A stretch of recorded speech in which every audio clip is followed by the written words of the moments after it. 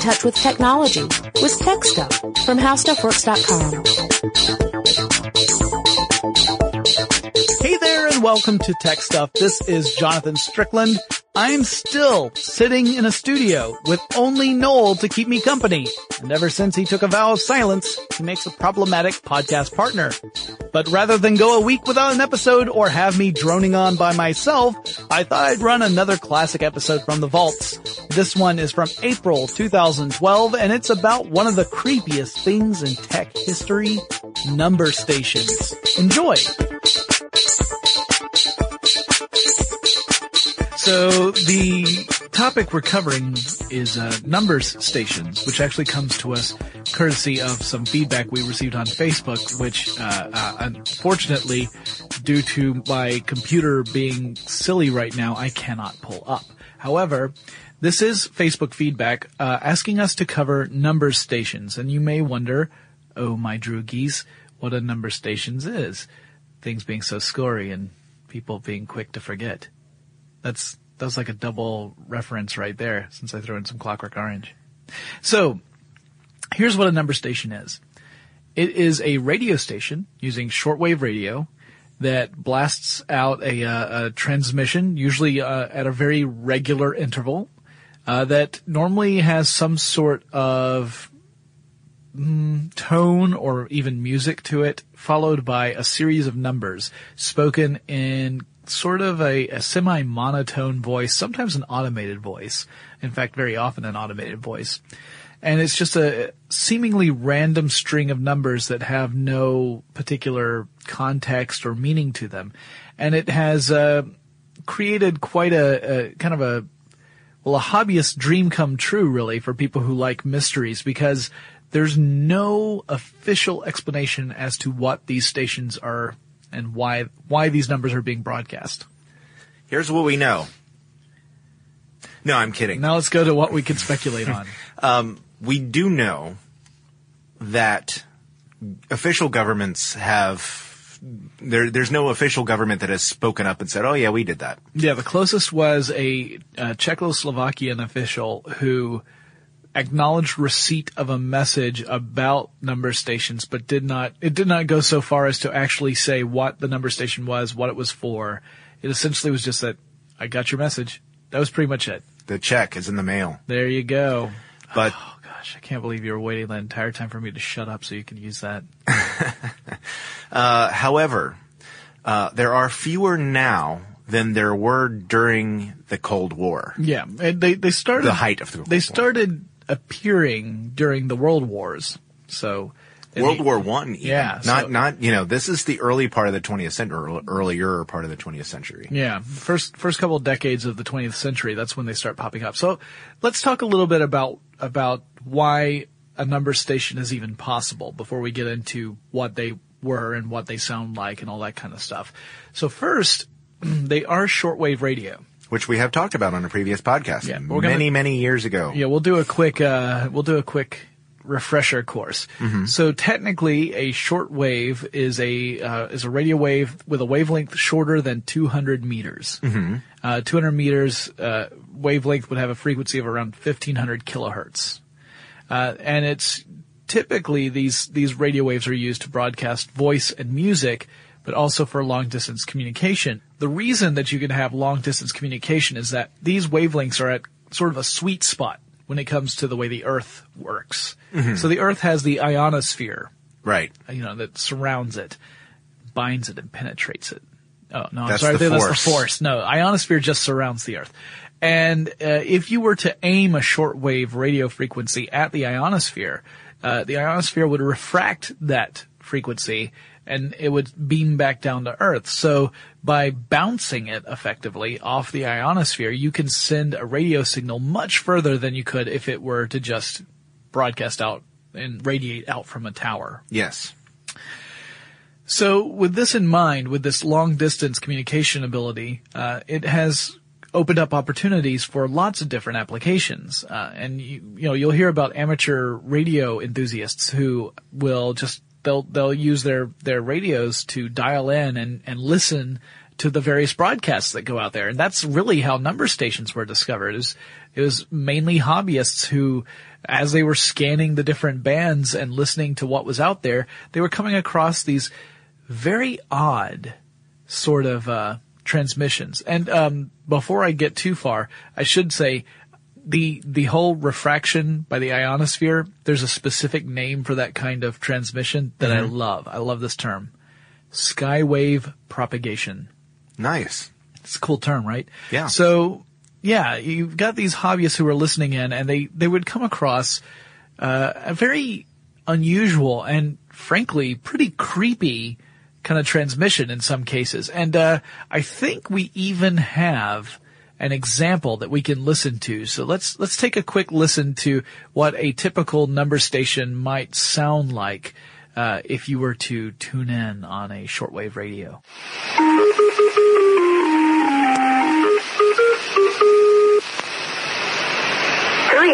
397115. Kind of gets you right here, doesn't it?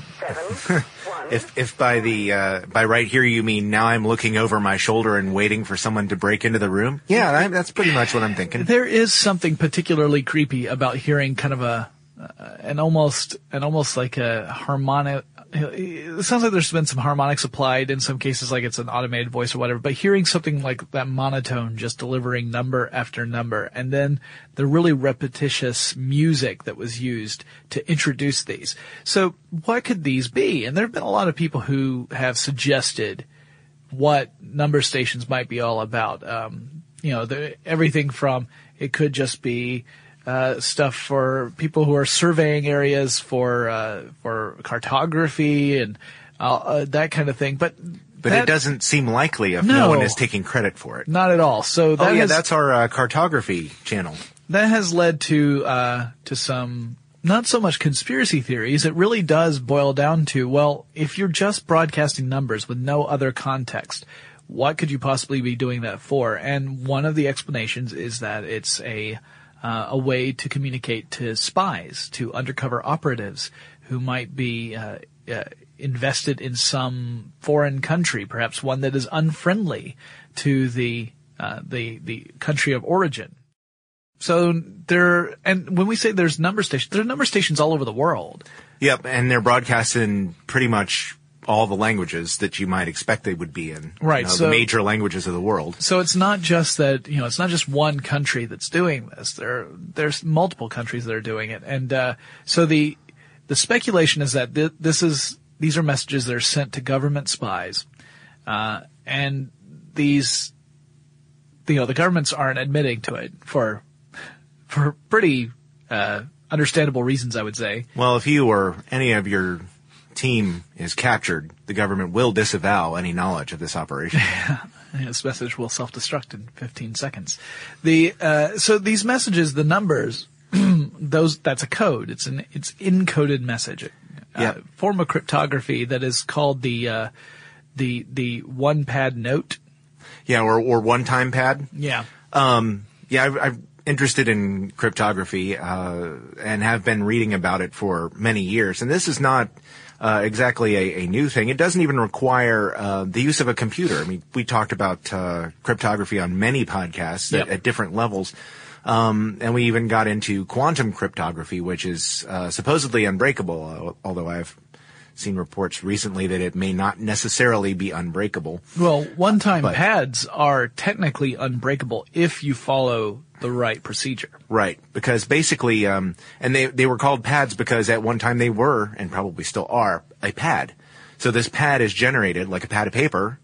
You write down your message and encode it on this paper using the tool, and it's a one-time thing. There's part of the key is embedded in the message. So that tells the recipient, use page, let's just go for a reference here. Use page 16 of your pad. Yeah. And that way, you write down the message in the pad that you can decode it on that page, and that then becomes useless. Yeah. You can't use it again. Yeah, you then destroy that page. So here's how it works. Let's say that I want to send a message to Chris, and I want to use this one-time pad method. Mm-hmm. All right, so we would each have a pad that would have a string of random letters across each line. Yeah. All right? And let's say we group them in groups of 5, because that's pretty common. That's pretty common. Groups of 4 or 5. So we'll say we have groups of 5 letters, and these letters are truly random in that we've had some sort of, well, as close to truly random as we can get. We've had some sort of random number generator that has picked random letters, and it's just that we each have a copy of that output. So Chris's string of random letters is the same as my string of random letters. And then I write down my message in normal text, and I write my normal letters above the letters of the that's in the key. Then I convert my letters into numbers. So let's say that an A equals 0, and a B equals 1, and a C equals 3. Or 2, rather. It's not going to take them very long to pick this one apart. No, it's going to take them a long time, because that's just all that is just a simple substitution cipher, right? Right. But here's the tricky part. So then I take my key, all right, and I convert all of those letters to numbers. That's when it gets harder. And then I add the two numbers together. Mm-hmm. All right. So I add the number from my first letter. So let's say that my first letter is H, because I write, "Hey there, Chris." I take the number from Hey H. there? Yeah. Really? Yeah. Why not? All right. "Hey there, Chris. There's a rusky on your tail." That's my message. So H is, because I'm going back to the Cold War. Okay. So H, we would convert H to a number, and then we'd look at the first letter in the key. Let's say that the first letter in the key is an M. Well, that M is going to have its own number value. We add the H and the M values together, and then we convert that into a new letter. So if it's anything up to, if A is 0, if it's anything up to 25, then that's the letter that we would pick. Mm-hmm. If it's over 25, then we just use number 26 counts as 0 again. Mm-hmm. So the number 26 would be an A, 27 would be a B, 28 would be a C. So we go up there and we put in whatever the substituted letter will be. Well, the only way to know what the original letter is if you have that one-time pad in front of you, mm-hmm. where you take the value of the letter that is the represented letter, the ciphered letter, you subtract the value of the key from the ciphered letter, and that gives you the value of the original letter. And then you can convert that into the original letter. So the process of coding and decoding is pretty painstaking, mm-hmm. because you have to convert all the letters to values, add, and then make new letters. But the nice thing is that because as long as you keep that string of letters that acts as your key truly random, and that you don't repeat letters, so that you don't repeat strings, like you don't go to the end of a page and then start at the top again, as long as you avoid that, it is impossible to crack that, mm-hmm. without getting possession of one of those pads. Right. So that's where we talk about, if you follow this correctly, it is unbreakable. By correctly we mean you have truly random string for your key. You do not repeat the key, and you do not let the key fall into the wrong hands. And as long as that happens, it is unbreakable. Right. So it's kind of like when we talked about the various ways of ciphering, there always seems to be some way to crack the code. In this case, unless you have physical possession of the pad, or if someone uses a key that repeats, it's just not practical. So that's the basis for the secret messages. What those secret messages are, we can't say, because again, unless someone gets hold of one of those pads, then it's just meaningless numbers. Mm-hmm. I mean, you could convert those to letters, but all that's going to do is give you the product of those two, like the original message and the key. And without having the key, you can't figure out what the original message is. Mm-hmm. Now, it is likely too that we talked about that in the Enigma machine. Yes. How the German codes during World War II were broken down into those 5-letter combinations. Yeah. As an added layer of security, these combinations stand in for other words too. So it is possible that even if you did break the code, you would also have to have the book that explains what these these letter combinations mean. Yeah, but so you still would never. Well, that's what I'm saying. If you for some reason if you managed got to hold of the pad, or if they used a repeating key, because if they use a repeating key, then it would take a lot of you'd have to analyze the heck out of the message, but you could potentially start detecting patterns. Well, that's what broke the Enigma code. Yeah, exactly, because they got a little lazy and they started using repeating keys as opposed to using a key that just doesn't repeat, which would have been impossible to crack. So it's just an added layer of security that just makes it much more difficult. So they do these repetitions over and over again, and it's the thing is, the tone and the style of the broadcasts is really, really creepy, especially when you add that spy layer in your head to it. You start going, this message is not intended for me, and somebody could be doing something. I could be listening. Well, this is what I think. I'm listening to it going, I could be listening to a message that tells somebody to kill somebody else. Right.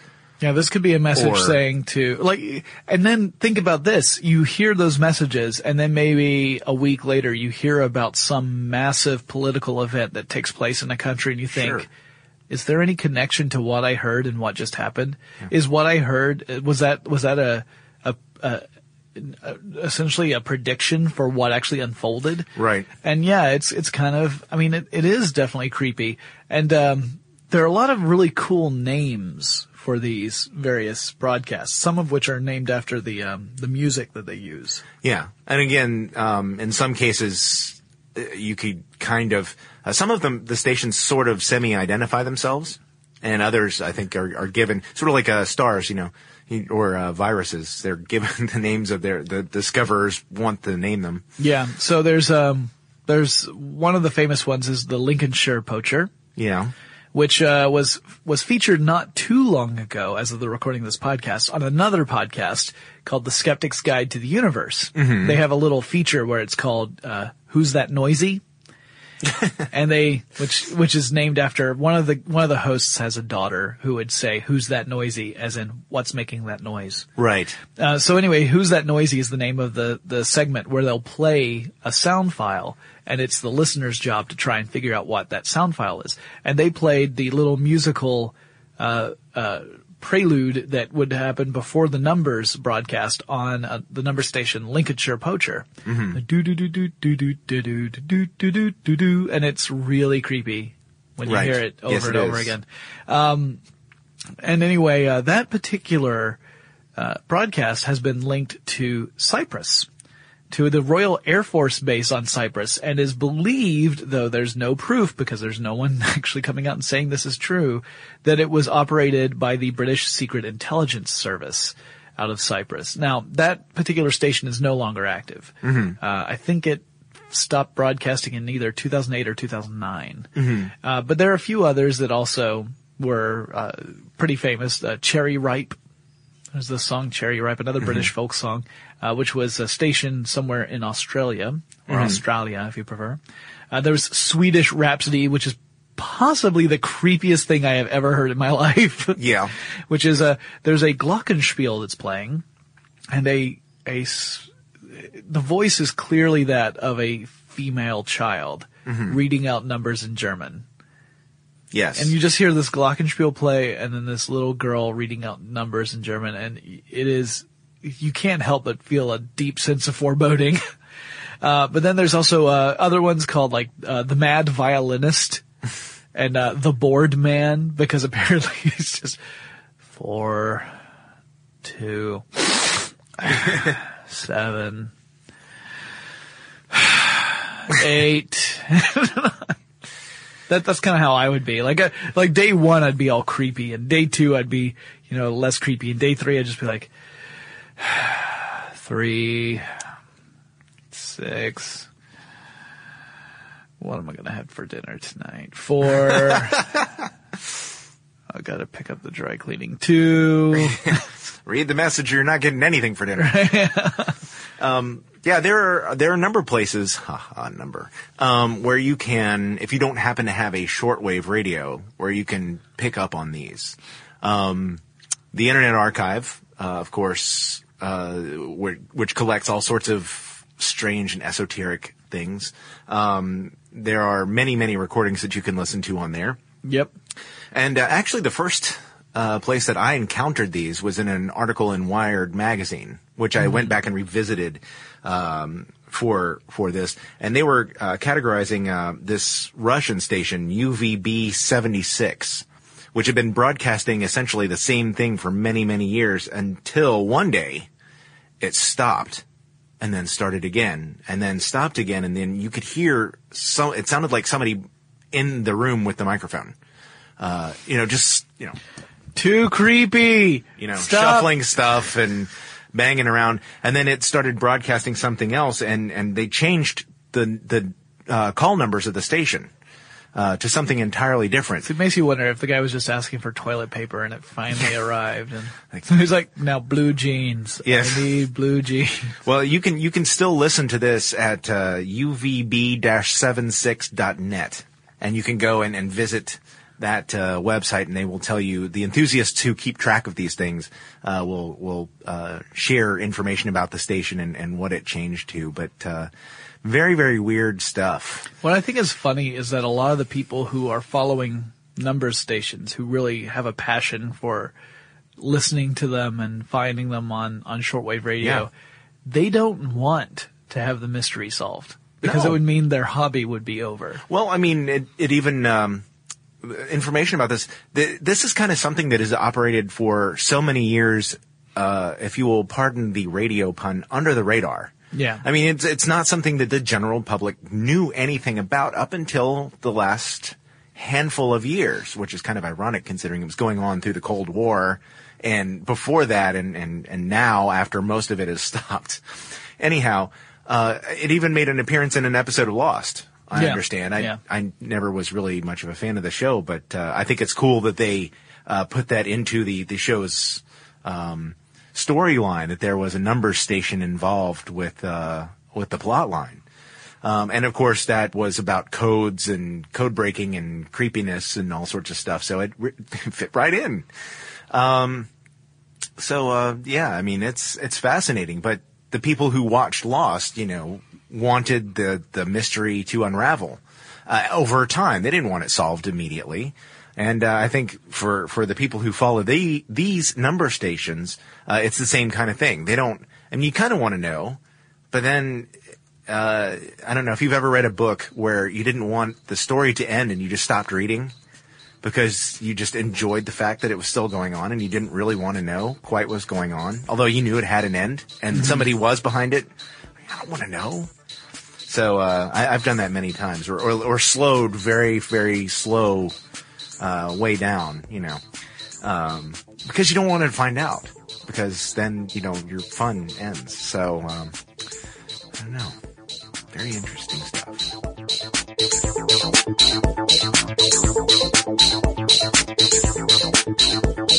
I hope you guys like that classic episode. I still get creeped out by number station recordings. So what tech gives you guys the heebie-jeebies? Write and let me know. My address is techstuff@howstuffworks.com, or give me a shout out on Tumblr, Twitter, or Facebook. You can find me at TechStuffHSW. I'll talk to you again really soon.